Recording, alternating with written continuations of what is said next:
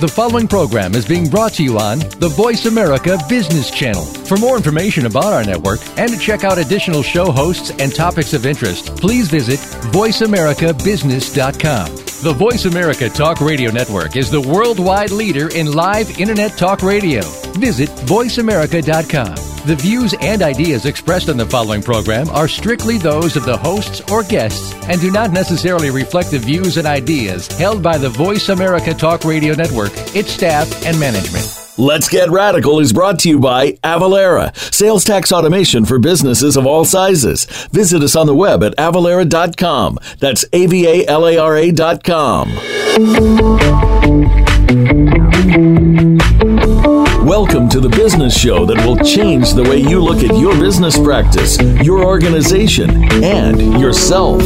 This is Let's Get Radical with Liz Gold and Jody Padar. On today's show, you'll get the straight scoop on what it means to be radical and how it can help you become the next success story. Now, here are your hosts, Jody and Liz.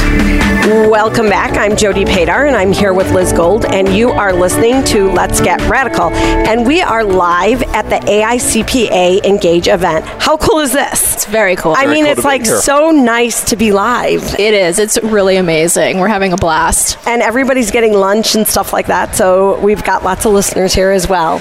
So we are here with a big thought leader. So Michael Kitces, and I'm going to have you introduce yourself in a couple of minutes. But my question is what'd you do in Vegas last night?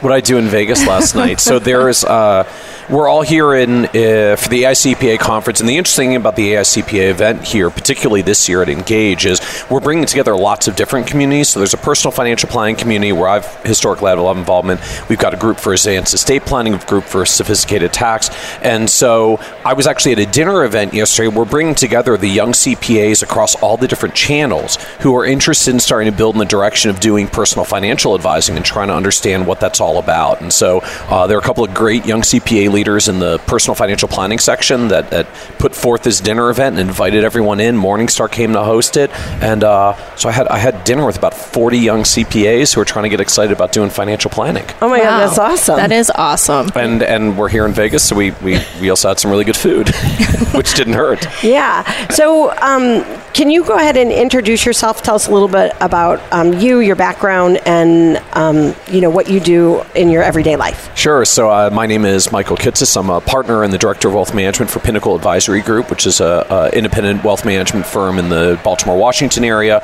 We manage about $1.8 billion for over 1,000 clients. And so I live most of my life in an advisory firm, but I'm also 1 foot out. So I spend a lot of my time writing and speaking back to the industry. I publish a blog for financial advisors called The Nerd's Eye View at kitces.com, a podcast called Financial Advisor Success. And I go out and speak at a lot of different industry conferences, including events like this, talking about trends in financial planning and how advisors are using technology. So I got to ask, your dinner last night, you're with a bunch of young, want-to-be financial planners, Yep. right? So what are the top questions on their minds? What are they asking you? What are they talking about? So I find most questions go in a couple of very common directions and threads. One, just if you've lived the world of being a CPA, particularly if you're coming from the audit side and in a big four accounting firm, but even if you've been out maybe on the independent side doing small business accounting and tax, just understanding, so I know how to do my tax and accounting stuff and audit, how do you do financial planning, right? And just figuring what actually do you do for people that they pay you for? Because that's right. Kind of a new skill to learn. Right. So we get some questions around that. We get some questions around just mechanically how do you do it, right? So financial advising has its own myriad of rules and regulations. Frankly, in many ways, I find it even worse than what happens on the CPA side, because at least on the CPA side, I've got a state board of accountancy. I can look up their rules and I know what the deal is. When you get parts. The advising side, you may be subject to state securities regulators, you may be subject to federal securities regulators, you may be subject to FINRA, you may have state insurance regulator requirements. Like all these different regulatory rules overlap, and so we find lots of compliance questions come in. And one of the business I'm involved with is a group called XY Planning Network, and we help advisors launch advisory firms if they want to serve young people. So doing financial planning for Gen X and Gen Y clients, where you can't do the classic, I'll just manage their money and give them advice, because they don't have pools of money to manage, they just need the advice. And so we show them how to do fee-for-service financial planning models and launch their firms. And one of the biggest questions that we get there all the time from young advisors coming in who want to serve their peers is just, how do I navigate all this regulatory stuff and all the compliance rules? So lots of questions around that. And then some just around the evolving role of technology, how technology is coming, it's coming to the accounting side of the industry, it's coming to the financial advising side of the industry, and it creates a lot of questions about, so what exactly is the value of the human, and what is it that's ultimately going to be automated away with technology? And lots of different professions are going through that. But that anxiety definitely, I think, is starting to filter in the advising side as well. Like, the good news of the technology is it really leverages you. The bad news is, and it might replace you if you don't make sure you're bringing value to the table as well. And you just did a keynote on this, correct, yesterday? Yes, so I had a session yesterday talking about, at least my view, my take as someone that's followed the industry for a very long time and lives it in a firm, about where is that balancing point at the end of the day between what the technology will do and what the humans will still end up doing. And I'm actually very upbeat on the future of financial advising and our potential role, but I do think it changes in some very fundamental ways. Most of us historically in knowledge professions like this, we have lived in a world where I've got this expertise, right? I went to school, I got credentials, I learned it. You don't have that knowledge. You come to me, you pay me, I lay some knowledge on you. Like, that's the fundamental knowledge worker transaction. Except now you can look up like 99.9% of anything we've ever known as a species on a smartphone in 10 seconds. Right. And so just getting paid for the stuff that's in your head as an expert is starting to break down as a business model. And so when we look at where it goes from there, to me, it's all around a shift from working with the knowledge to actually working in a relationship with a client, where my value is the advice, the hand-holding, being your accountability partner, right? Like, if information alone was enough, I could solve most of the world's problems. I just make a website that's like eat less, exercise more, and a couple other healthy habits, and that would be that. But the truth is, many of these are challenges of habits and behavior as well. And what we know from a lot of the research on behavior change across lots of different industries and domains is that peer-to-peer accountability, having coaches, really works, is incredibly effective. And so I'm very upbeat on the role of financial advising in the future, but I think it shifts much more to this positioning of a coach, a co-pilot, a navigator, someone that goes along with the client on the journey and helps them navigate the stormy seas that arises. And we use all that technology stuff that's coming along to take things that, frankly, we used to do and used to get paid for, and we're just going to automate them and move up the value chain. But it's a lot of pressure on advisors that you have to move up the value chain here. I mean, we are at one of those inflection points. Right. And so, you talked a lot about the young people, but how about the boomers? How are they adapting and changing to, the tools and kind of this new way of working together? Are you seeing pushback? Are you seeing just a wanting to learn? How are they reacting? So, there's a lot of views out there that technology is like just a thing about working for young people and not older folks, but it really does span the spectrum. So our advisory firm clients, we actually work predominantly with baby boomers. Our XY Planning Network group is mostly for planning for young folks, but our advisory firm is predominantly for baby boomers.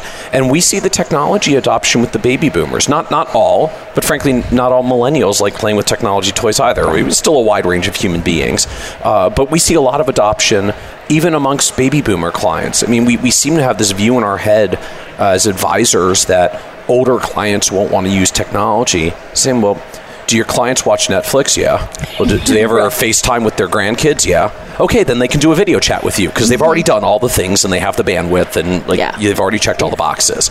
And I think sometimes we either don't give our clients enough credit, or we're so comfortable with just doing the face-to-face meetings the way that they've always been done that we're not taking advantage of the technology tools that are there.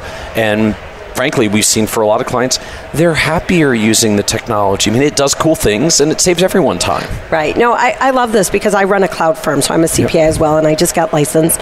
And so what I think is that anyone can do technology. It's just, a mindset and a want to learn.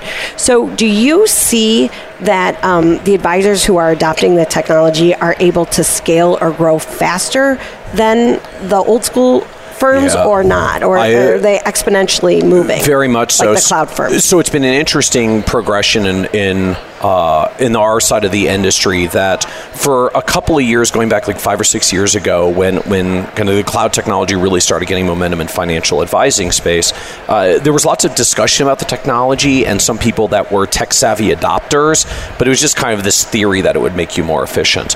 Over the past 2 or 3 years, now we're actually starting to see some of the industry benchmarking studies coming forward, showing this very rapidly widening gap between the tech-savvy adopters and the rest, and the tech-savvy adopters are starting to drive better profit margins, better revenue growth, better retention rates with clients. I mean, almost every metric that we use to measure the effectiveness of advisory firms, we're seeing this gap emerge where the tech-savvy firms are doing better. And ironically, because of those challenges around tech adoption and just the fact that everybody gets comfortable in their businesses, we're seeing an indirect effect that younger advisors are ending out with more profitable, faster growing firms because they're coming into the technology and they're more used to it, and so they're adopting it faster and they're seeing the results. Right. So what's next? If cloud tech and kind of this, what's on the horizon for advisors and technology? So to me, the big thing that's on the horizon for advisors and technology are what happens when all of these account aggregation style tools, like we had Mint.com a couple of years ago, but it was very slow to come into the advisor space. When tools like that start really coming into financial planning, I think it changes almost everything that we do in planning. Because one of the biggest challenges that we still have in giving advice to clients is you don't know if anything has happened in their lives that merits advice until we meet with them. So we end up in these traps, we have to have meetings to find out whether we needed to have a meeting, but then if you have a meeting and you didn't need to have the meeting, then it just turns out to be a wasted meeting. When account aggregation tools start pulling all of this information in, now suddenly the planning software says, well, we're pulling all this information. Here are 3 clients who are off track on their spending. Here's someone who's failing on their savings. And here's 3 people who, thanks to the interest rate decline last week, can refinance their mortgage and save a couple $100 a month. And I think we're going to see a world very soon where the planning software starts really giving us guidance about what are the meaningful conversations to have with clients, which just means as an advisor, I get to spend more of my time having meaningful conversations with clients. No, that's awesome. This has been a phenomenal interview. Thank you. Thank you so much for joining us. Absolutely. And so Thank you, Jody. Thank check you, out Liz. the Nerd's Eye View. Yeah, Nerd's Eye View at kitsis.com Yes. and the Financial Advisor Success Podcast. Yes, Great. thank you.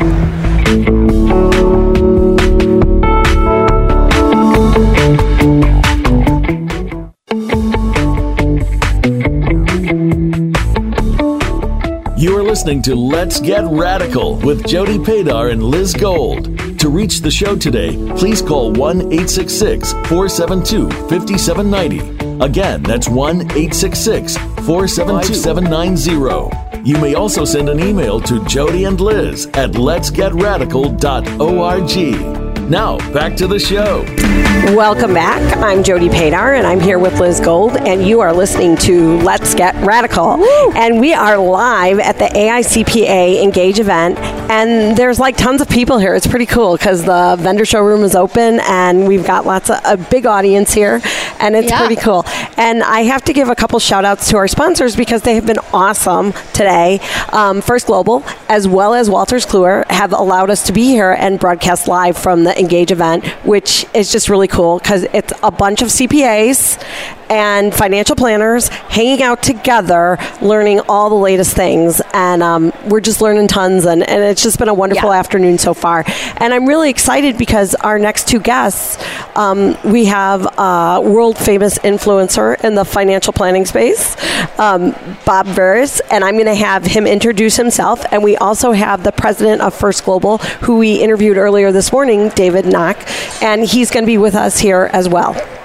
So, Bob, you want to go ahead and introduce yourself and tell us a little bit about your role and what you do. Yeah, I'm actually thinking about rebranding myself to Mr. Radical here.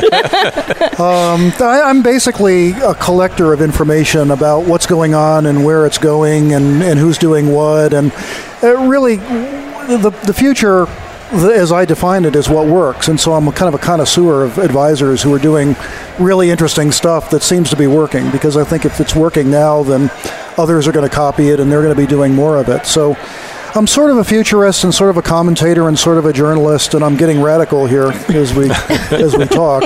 So great. And you were here today doing sessions. You've been presenting what? Yeah, I just did a session on the future of the profession. I've written a book called The New Profession, which basically outlines the fact that financial planning, the goal of financial planning is to become a profession. It is not quite there yet, but that's where we're aspiring to go. And then it talks about all the different evolutionary changes and how people are adapting to those changes and who's doing what. And also publish a newsletter, which is part of the PFP section services that are provided to the members.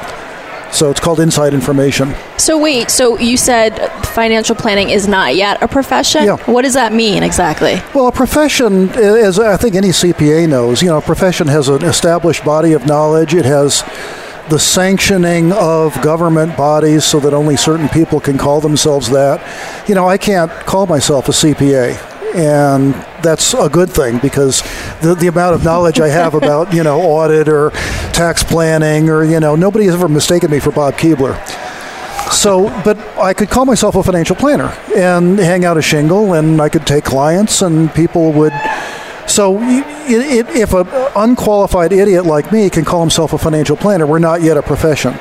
And I think the body of knowledge is evolving, and I think we're still trying to figure out what is the societal role of a financial planner. I have my own opinions, but I think there's enough of a diversity of opinions that we haven't coalesced around one common definition.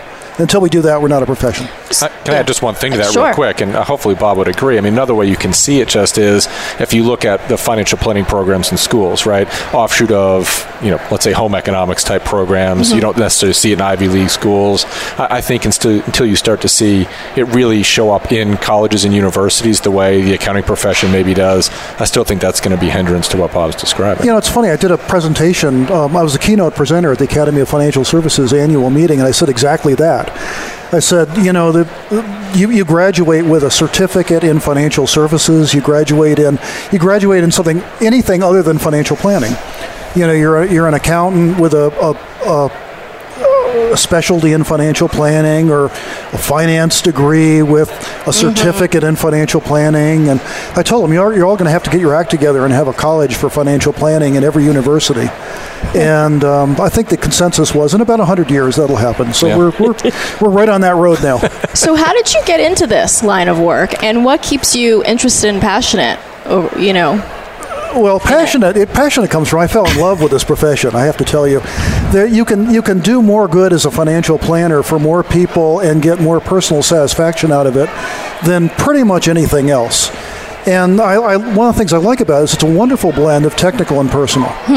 Right. You have to know stuff to be a financial planner. You got to be smart to be a financial planner, but you also got to be fun in a certain sense. And that's one of the things that has always impressed me about the financial planning subset of the CPA world, is that the financial planners in the CPA world, they're all fun and happy and engaging and easy to talk to, and not every CPA fits that description, as you understand. And so it kind of, the people who really have those characteristics tend to gravitate toward this part of it. So you asked where I started from. I was editor of Financial Planning magazine and was named editor before I could balance my own checkbook. I was totally incompetent. There was no reason whatsoever to have hired me other than that I looked at the profession and decided, I'd like to help somehow. And so I would go to people and I'd say, I'm a dumb journalist, and what passes for financial journalism in the consumer press. Right. So that's a term of art. And I'd say use small words, speak slowly, and help me understand what you're doing and how you do it. And I might get 70% of it. Be patient. Mm-hmm. And I've been climbing that learning curve for 35 years. Wow. And there's no end in sight to that learning curve. It's like an endless cliff that just keeps going up. So what is the biggest change you've seen since starting and where we are now? Starting out, financial planning was mostly about helping people invest. Mm-hmm. And that was the sole focus of most client engagements. Today, the client engagement is so much broader. It's about so many more aspects of their lives, including, and I think this is tremendously important, this is what I talked about in my session, helping people understand what they want out of their lives. Most people are sleepwalking through their lives. They're wandering around, they're buffeted by this or that, they end up here, they're not sure how they got here, they're not really happy there, they live lives of quiet desperation because they don't have clarity about their goals and a path to get there and a coach that'll help them get there. And so I think the beauty of financial planning, if you will, the value of it, is helping people take control of their lives and move forward in a way that's intentional rather than just buffeted by random events. And so you see this whole behavioral financial planning huge as moving forward in the industry as well? Well, the behavioral finance stuff is just what you have to overcome. Okay. You know, most people, but the behavioral finance stuff, they're not measuring what I think is the big thing. Those are small heuristic glitches in the brain. You know, the big thing is most people don't have a clear direction. Right.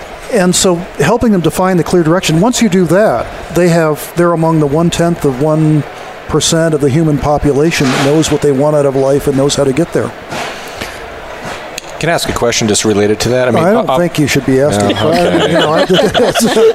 Well, I mean, clearly you've spent a lot of time thinking about fiduciary standards and the role of a fiduciary. How has that dialogue in the industry, I think, changed the consumer's view of what they should be asking their financial advisors? Well, the whole fiduciary thing, basically, the idea is, are you on my side or not? And being on the side of the consumer as opposed to being on the side of the house, if you will. You know, here we are we understand what the house is here in Las Vegas, is I think key to knowing whether you want to build trust with this person or not. And so a lot more people understand fiduciary. I'm not sure I understand fiduciary, truth to tell, but it certainly has something to do with trust. And if you pledge to act on behalf of the consumer, I think that's a huge piece of the building trust, if that makes sense. Yeah, absolutely. So this has been awesome, but we have to take a short commercial break, and when we come back, we'll be back on the Engage floor live in Vegas. Stay tuned.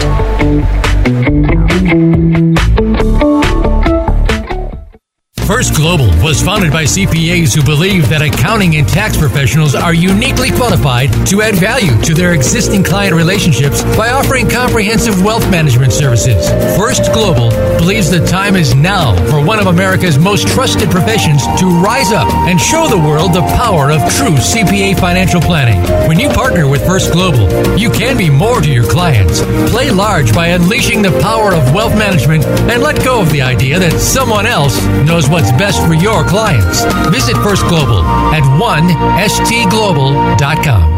CCH Access from Wolters Kluwer has the power to grow, manage, and protect firms in motion through its integrated modules. These include tax preparation, centralized document management, improving client services, streamlining accounting, and managing your projects and deliverables. Accelerate growth, enhance management, and protect your organization's reputation. Visit cchgroup.com to find out more or register for a demo so we can show you what we do. That's cchgroup.com. Engage your learning, engage your network, engage your future.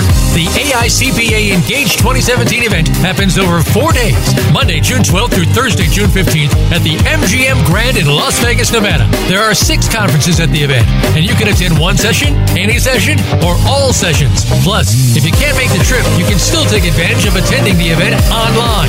If you're in the accounting profession, this is a can't-miss event. Visit AICPAEngage.com to find out more. That's AICPAEngage.com. The world leader in Internet Talk Radio. You're listening to America's Voice, VoiceAmerica.com.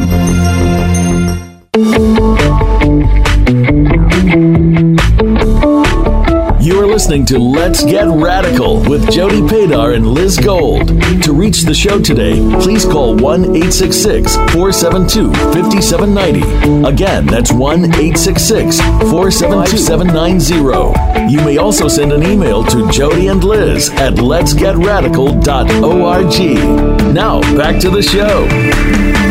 Welcome back to Let's Get Radical. I'm Liz Gold, and I'm here with Jody Padar, and we are in the middle of the exhibit hall at the MGM Grand for AICPA Engage. Follow along at the hashtag AICPA Engage.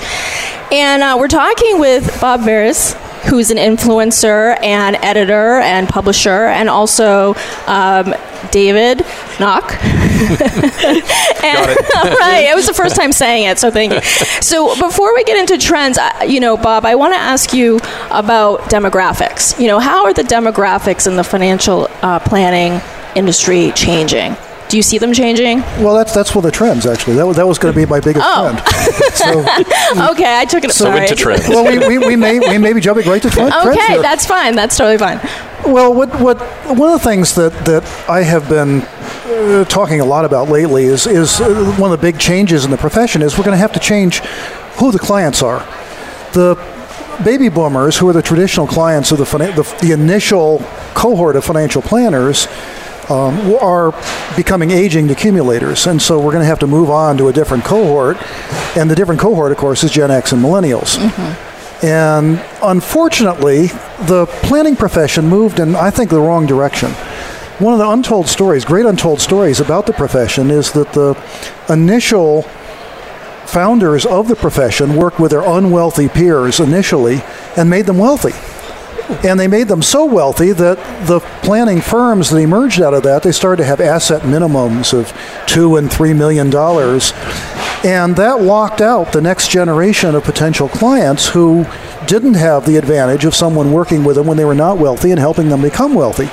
So now we're going to have to rediscover how to work with people who are unwealthy, and that's going to require a new service model, a new revenue model. There are a lot of adaptations that are going to have to take place, and leveraging technology.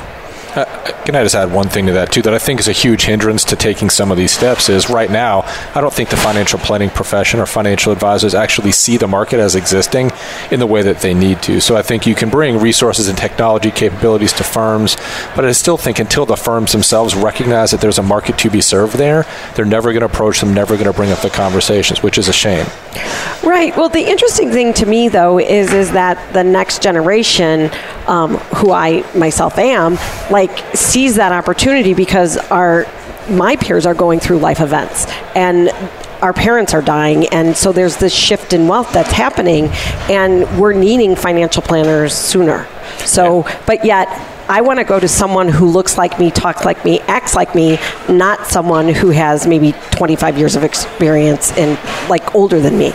So it's interesting to me that that the market is shifting and people want to work with people who look like them, and yet the boomers aren't necessarily seeing that. Well, what the boomers are doing, they're hiring people like you. And they're saying, get out there and market to aging accumulators who have $3 million of assets, And they're saying, that's not my peers. That's not my cohort. That's not people I know. I can't. And then they say, there's no clear way I can work with my peers under the model that your firm has created. Mm. Right. So what I tell the people my age, I'm 65 years old. I look 35. I understand that. And those of you who are watching this on video, you can tell that I look 35. What I'm telling them is, tell your younger clients, or your younger advisors, make it a project for them to create a service model and a revenue model that's appropriate for their peers. And I tell them, the younger advisors, you owe it to your generation to bring financial planning back, because it could conceivably be one of the biggest life changers of your generation's cohort that they'll ever experience.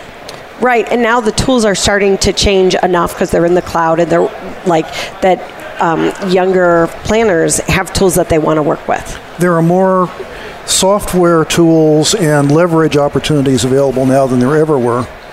And, I talk about one of the wonderful factoids that I throw out there is the next Intel chip on a PC is going to have as much processing power as the human mind. And the one after that is going to be double. So, we're going to get intelligent software. We're going to get opportunities to leverage the wisdom and knowledge and intelligence of the advisors that we never had before. But a revenue model can be as simple as charging a subscription fee every month for providing simple cash flow analysis and giving advice on a simplified portfolio that makes more sense than what a lot of people. So now that because the boomers who own these established practices, they have really nice revenue streams coming in. How can we help them realize that they need to go through succession or that they need to create change because the demographics of the world are changing? Well, two ways. One is I wrote a book on it, and I pound this idea through my newsletter and in my writings for Financial Planning Magazine. The other way, though, is the younger advisors. It's hard to recruit a younger advisor into a traditional planning firm that only services wealthy people. Right. And so eventually the dynamics of recruiting, the hunger for talent is going to require advisory firms to give that younger talent an opportunity to work with their peers.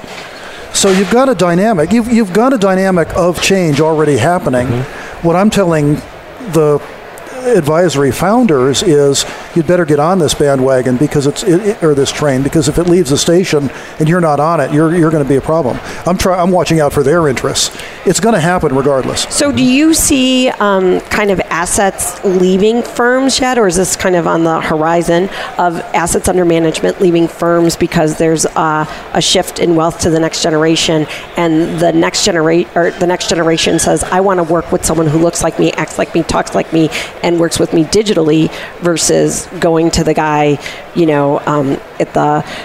the office, sitting down and stuff like that? I don't think there's a negative pressure. I think there's a positive pressure. The negative pressure, no, I don't see people losing assets right now yet. Yeah. But I do see people not taking advantage of this blue ocean opportunity that's sitting in front of them. There's probably 10, 20, maybe 30 potential clients who are unwealthy for every person who meets their asset minimum. They could be doubling, tripling their firm in size in fairly short order if they move into the blue ocean, and their younger advisors are chomping at the bit to make this happen. Mm-hmm. Right. So you don't want to leave. So the pressure, I think, is missing out on an opportunity, and the first mover advantage is not to be sneezed at in this case. If you're locking up that market, then if you're gathering in clients from that blue ocean, then you're going to have a diversified portfolio of clients, if you will, going forward that other firms won't have. So speaking of diversity, I know you said diversified, but you're changing the subject. That's a clever way to do it. It's a little pivot, right? So, I mean, one of the biggest issues for accounting firms, is diversity and inclusion, and how bringing in new populations of people that, and how people of color, women, millennials are also part of that. But, how is the financial planning industry doing with that? Terrible. It's horrible. Okay. I mean, take a look around you. It's So how can that change? Well, I think there needs to be a little more. The younger generation is a lot more multicultural than the older generation was, and so their peers and cohort. We just saw a session yesterday where somebody said, we don't even notice. My millennial generation doesn't even notice diversity until we see a lack of it in a boardroom somewhere where it's a bunch of old white guys. Yes, thank you for saying that. So it's much easier to have your younger advisors recruiting their friends and neighbors who will happen to be indifferent. But there's a lot of work to do, particularly in the African American community, where there isn't generational wealth. And so there has to be a founding generation of generational wealth built, and there has to be an actual conscious outreach to deliver that message, to deliver a message that, somebody's going to have to step up and build the generational wealth of your cohort within our society. And that's going to be, when I talk to millennials and say you owe it to your generation, I think some people owe it to their racial or ethnic cohort as well to make these things happen. Can I add one thing to this, too? I mean, I think part of the challenge today is in order to be able to increase the diversity of the financial planning profession, you're largely relying on career changers. It goes back to our early conversation about colleges and universities. I don't think the profession is doing, or at least the industry is doing enough to encourage people in high school, in college, to be pursuing this as a career path. Mm-hmm. I think the accounting profession is starting to do more with this, but the financial planning profession is not. So unless we start minting people out of school who see this as a profession, who feel the sense of responsibility Bob's describing, we're not going to fundamentally change the industry. Okay. Yeah. And we have to close really, but I want to ask you, what do you think is the top trend in the financial planning world that everybody should be thinking about? I think it's that pivot to creating a revenue model and a service model for not just the next generation, but as David said, a much more diverse group of clients, the blue ocean. No profession only works with the wealthy. Yeah, right. To be a profession, we have to work with everybody. Yes. And that blue ocean is everybody. Yes. Bob, David, thank you for joining us. Thanks. Please stay tuned. We have more interviews coming your way.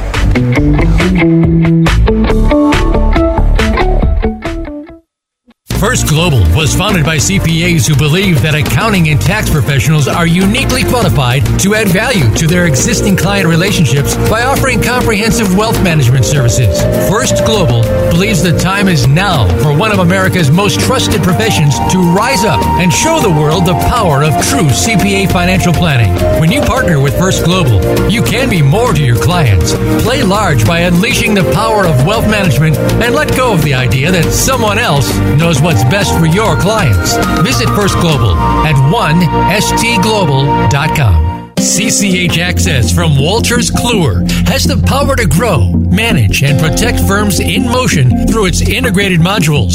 These include tax preparation, centralized document management, improving client services, streamlining accounting, and managing your projects and deliverables. Accelerate growth, enhance management, and protect your organization's reputation. Visit cchgroup.com to find out more or register for a demo so we can show you what we do. That's cchgroup.com.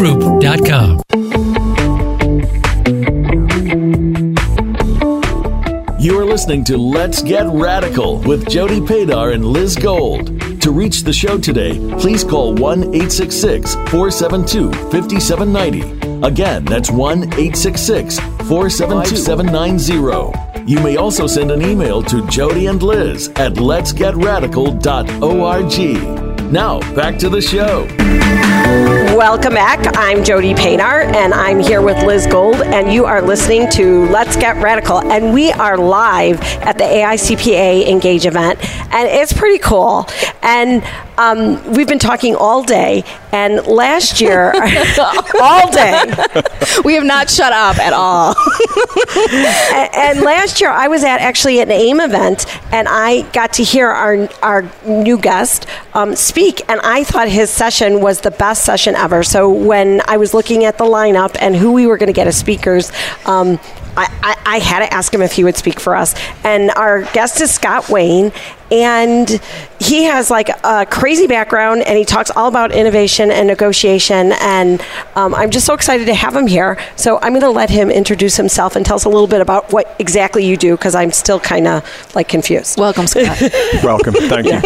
Well, before we get there, let's just say this is a crazy conference because there are, 4,500 CPAs here. So many. We're at the MGM Grand in Las Vegas, and we are located all of maybe 100 feet from swimming pools full of semi-clad people, and yet 4,500 people are choosing to be indoors listening to lectures on running your CPA business. So clearly this is a passionate group of people, and they're all sober right now. Right. So who am I and what do I do? So my name's Scott Wayne. I'm the founder of several companies, and we study how human beings make decisions. So we study the crazy choices that people make. So actually being in Las Vegas is a target-rich environment for us because we see people making choices that are completely irrational and taking risks in places they probably shouldn't, quite frankly. And so we look at organizational change. So we've got one company, the Frontier Project, that studies organizational behavior, so how companies and entities, employees interact. We have another company that's called Envoy that looks at how markets operate, so how consumers make choices in making buying decisions, and we try to deploy behavioral economics and negotiation theory to change those choices for good. Here. Well, let's not talk about the jail time, but aside from that, Actually, I spent some time in jail here in Las Vegas, but I was on the right side of the rail, so to speak. So I was trained as a diplomat, and I worked for the British government. And a long time ago, I was Her Majesty's vice consul to, amongst other places, Las Vegas. So I did actually spend a lot of time in Las Vegas prisons visiting Brits who are in jail here for all kinds of nefarious purposes. And then occasionally we'd ship them back sort of handcuffed to a Scotland Yard detective on a Virgin Atlantic flight. So I know the other side of Las Vegas more than the party side of Las Vegas. So as a diplomat, and then we moved in the private sector, and now we help companies and big humanitarian organizations and foundations try to change employee and consumer behavior for positive outcomes, whether that's around diversity or sustainability, but all tied to the bottom line of business growth. So it's trying to pull bottom line realities of working in a business system with trying to make the world a slightly better place. So you're speaking here. So what was your talk about? So we gave 2 talks this morning that were connected to a similar theme. This morning we were talking about innovation, and this afternoon we were talking about negotiation. Mm-hmm. And they're often treated as very separate paths, but they're actually very connected, because the one concept that really ties the two together is the lenses through which we see the world. And so obviously CPAs are dealing with data and numbers and facts, but in the world of decision making, depending upon our backgrounds and how we see the world and our experiences in the world, we can take the same data set and perceive it very differently. And if we learn to put a different lens on the same information in the innovation world, that helps us identify opportunities. And in the negotiation world, it helps us to empathize with the other side to try to find mutual agreement. And so in a lot of cases, what we find in the innovation space is that clients just don't see the opportunities because they have a fixed way of thinking about it. And in the negotiation side of our work, we see that people get way too caught up in their positions and not being able to see the other side to be able to move things forward. And so that's where the two parties come together. So I read something, and I think it was maybe on your website, where you talk about the operating system of our approach, updating the operating system of our approach to negotiation. Yes. So can you talk to me about that? What does that mean? So I would say, or we passionately believe, that in business culture today, we've been dominated by what I call like an MBA sales culture. So there's a lot of training about selling and winning and beating the other side. And if you look at the business textbooks, it's all about victory and winning. Mm-hmm. Well, negotiation's about both sides winning. But we don't really teach negotiation in school, in graduate school. It's sort of it's a new science in many ways. There wasn't really a written theory of negotiation up until the 1980s. There are all these practitioners. But we're now, through neuroscience, being able to prove scientifically why various techniques in negotiation work. And so we can scan the brain and see what we knew worked historically, why scientifically that works, and why things like the lighting in a room, the scent in a room affects how we perceive things and see things and how our brains react to that. So my talk this afternoon was at 1:30 in the afternoon in a windowless conference room after lunch. Physiologically, you can guarantee that your audience isn't ready to learn, okay? This morning, the innovation talk was at 9:20 in the morning. Everybody was caffeinated out of their brains. They were wide awake and very willing to listen to a talk. So like for like, you could almost guarantee that people preferred the former. And so we're constantly studying these things, but sales theory doesn't teach you that. It teaches sort of needs-based selling and challenger sales and all of that stuff. Negotiation teaches you to get into the head of the other people and really see the world from their perspective.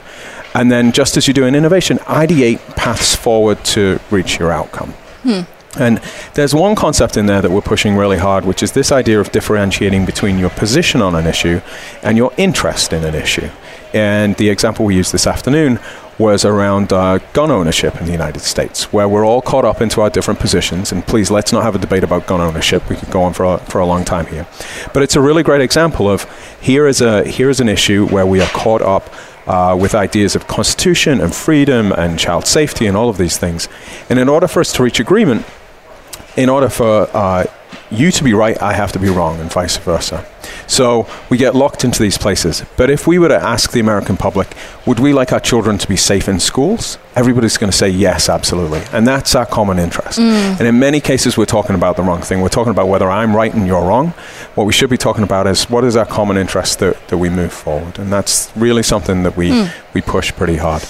So have you seen kind of the effects of, as you've studied this stuff, the ripple effects now of business owners learning from it and actually making concrete changes to their businesses, or actually it helping them? Oh, absolutely. And in this industry, in the CPA industry, as with all professional services, there's no objective test of whether a CPA is a good CPA or not. You can't do the Pepsi challenge. So you can't run the same scenario, the same situation, and have two different firms with the same access running the same project. So the only thing as a non-practitioner in the space, if I'm a client, I am a client of several CPA firms, the only thing that tells me whether that CPA is effective or not is everything actually around the work, the periphery of the work, how they present the information, whether I'm surprised by the bill, how I interact with the team, what level of communication you have with me, if you speak in my language or your language.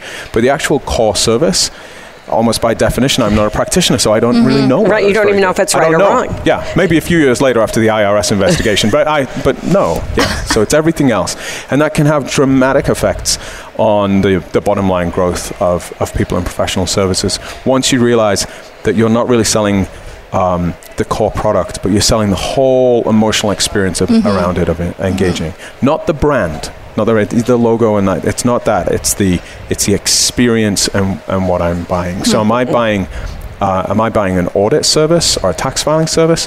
Am I really buying sleeping well at night with the insurance that I've got a great CPA firm that's looking out for me? And based upon what you think you're selling, you're going to negotiate very differently based on that. So for you, what makes a successful negotiator? Well, I'm not sure I'm one of them. I mean, that's the other thing to say, is that you can be amongst the best, but you never really know whether you're the best. This is an art, not a science, and there are a lot of very good people out there who do this. I think somebody who's a good negotiator is always interested in making sure that we make the pie bigger, not fighting over the pie. Right. And anybody who says there was a great negotiator because I won these negotiations, by definition, isn't a great negotiator, because we should be talking about us both parties winning in some form or other. Yeah. Are we moving past that dichotomy that I win, you lose? Oh, we're sort of deep into it. We're ripping our societies apart. And, we are. You speak to a Brit right now where the United Kingdom seems to be the home of every disaster that could possibly go in terms of making lousy decisions. No, I think what we're seeing actually is we're living more in these technology bubbles that we're actually pulling further apart, where we're getting these self-reinforcing views and less practiced at seeing the other perspective. And it really is something that we need to be talking about on a much wider social basis, is being less polarized, or at least being in your pole, but being able to see the other side and talk about those differences. Well, thank you, Scott. This has been a phenomenal interview. I'm so glad that you were able to join us at the AICPA Engage event. And stay tuned, because we're going to have more great interviews coming up.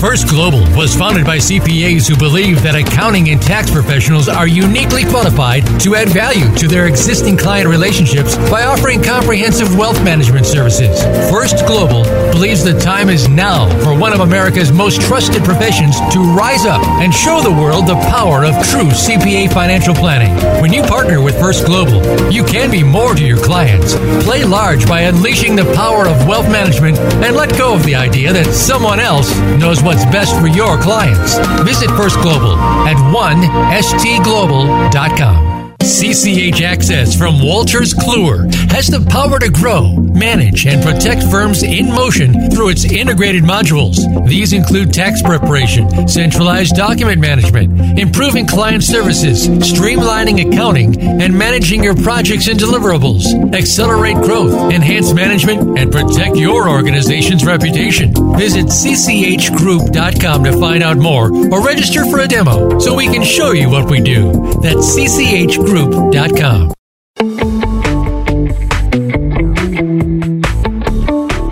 You are listening to Let's Get Radical with Jody Padar and Liz Gold. To reach the show today, please call 1-866-472-5790. Again, that's 1-866-472-5790. You may also send an email to Jody and Liz at letsgetradical.org. Now, back to the show. Welcome back. I'm Jody Padar, and I'm here with Liz Gold, and you are listening to Let's Get Radical. And we are live at the AICPA Engage event, and we've been here all day, and we've been having a phenomenal time having all kinds of interviews with all kinds of thought leaders, and it's just been a wonderful day, hasn't it been? Yes, and we're still standing. Actually, we're sitting right now. It's been a wonderful day. Of course it has, yes. And I do have to give some quick shout-outs to our sponsors who have been awesome to us all day long. We've been, our sponsors are First Global as well as Wolters Kluwer, and so we have to give them lots of thanks and good things, good love, because they've been with us all day today, and it's just been great. So, but we have a guest this segment, and we're pretty excited to have him, and his name is Peter Zeihan, and he's like this world-famous thought leader who travels around the world doing thought leader kinds of things. So Peter, welcome. And can you introduce yourself and kind of tell us what it is you do? Sure. My name is Peter Zeihan. I'm a geopolitical strategist, which is a fancy way of saying that I help people make sense of the world and figure out the opportunities and challenges that will be facing them sector by sector, industry by industry, country by country in the years to come. How do you do that?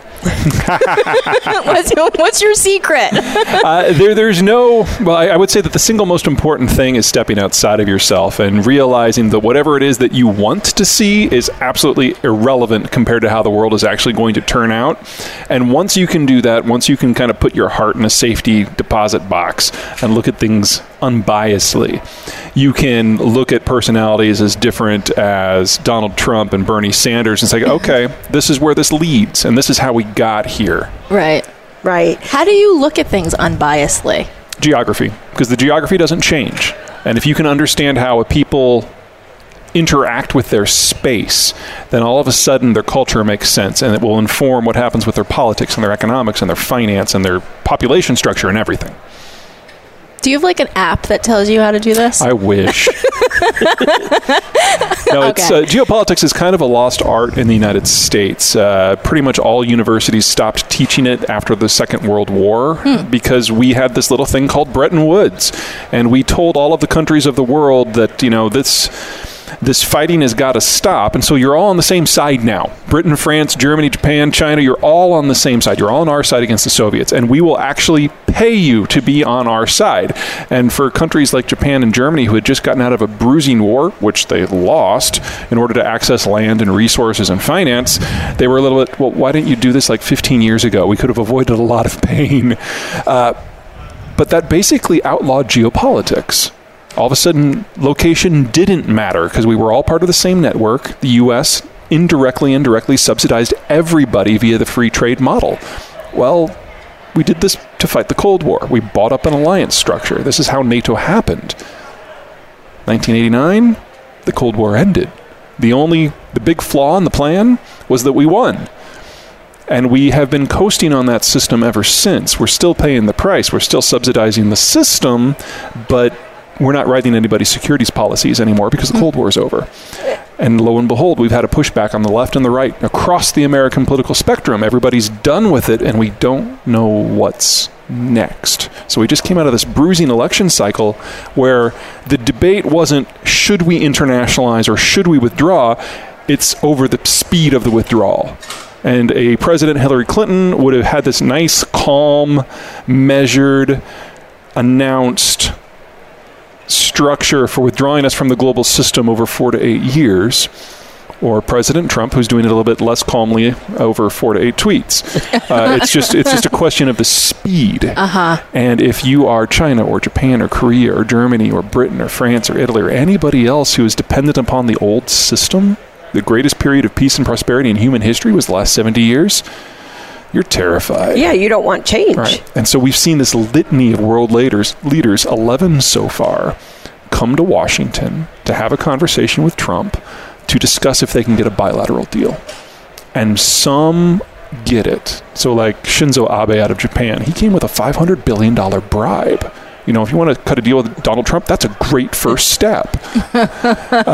Angela Merkel, on the other hand, basically said, do you realize that if you do what you say you're going to do with NATO and with trade, that's not just the end of Europe, that's the end of Germany as a country? And Trump's response apparently was something along the lines of, And so that relationship is, for all intents and purposes, already over. And so it really affects everything, because all these countries, they have cultures and everything, and no one wants to agree, right? Well, the thing that worked through Bretton Woods is because everybody had been so devastated during the war, and because the Americans were offering so much, you would be an idiot to turn it down. Everyone got used to the United States paying for everything, doing all the heavy lifting, and at the end of the day, the Americans there, they would have your back. I mean, it was a great deal. And all you had to do was join the Cold War on the American side against the Soviets. That's it. Well, for the last 30 years, we've had this succession of administrations, Clinton, Bush W., Obama, who let the system go on autopilot. So the United States still provided these public goods for the global commons, but the U.S. didn't get anything in return. So everyone became used to the Americans paying the bill and not asking for anything in return. And now, say what you will about Trump, dude's got great timing. Because no matter who was president, this was the presidency where it was going to be over. And if we were ever going to have a time when a Trump doctrine might actually work, it's now. So he's just like ripping the Band-Aid off fast. If that's how you treat cancer, yes. Okay, gotcha. And so now, how does world economics fit into all of this, and why should CPAs be concerned about it, or why should CPAs need to understand it? Everything about global trade is based on supply chains, maritime shipment, and global finance. And all of that is about to collapse. Because if you don't have the Americans providing for security of the oceans, then you cannot build things in more than one place where you have to link it via water. So the only supply chains that are going to survive intact are ones where the production, the raw materials, and the consumption are either physically secured or ideally co-located. And the only place in the world that happens right now is North America. So the United States, which always thought of Bretton Woods as a security policy, not an economic policy, we never bet our economy on global trade. Only about 8% of our GDP comes from exports, merchandise exports. The rest of it is internal. No other country in the world can say that. So you've got this massive disruption that's about to hit. The U.S. is broadly fine in its own little bucket, especially if you include the NAFTA partners. And you're going to have this massive capital flight and this massive manufacturing. Thanks so much for tuning in to Let's Get Radical. Please join Liz Gold and Jody Padar again next Tuesday morning at 8 a.m. Pacific Time, 11 a.m. Eastern Time on the Voice America Business Channel. This week, it's time for you to get radical.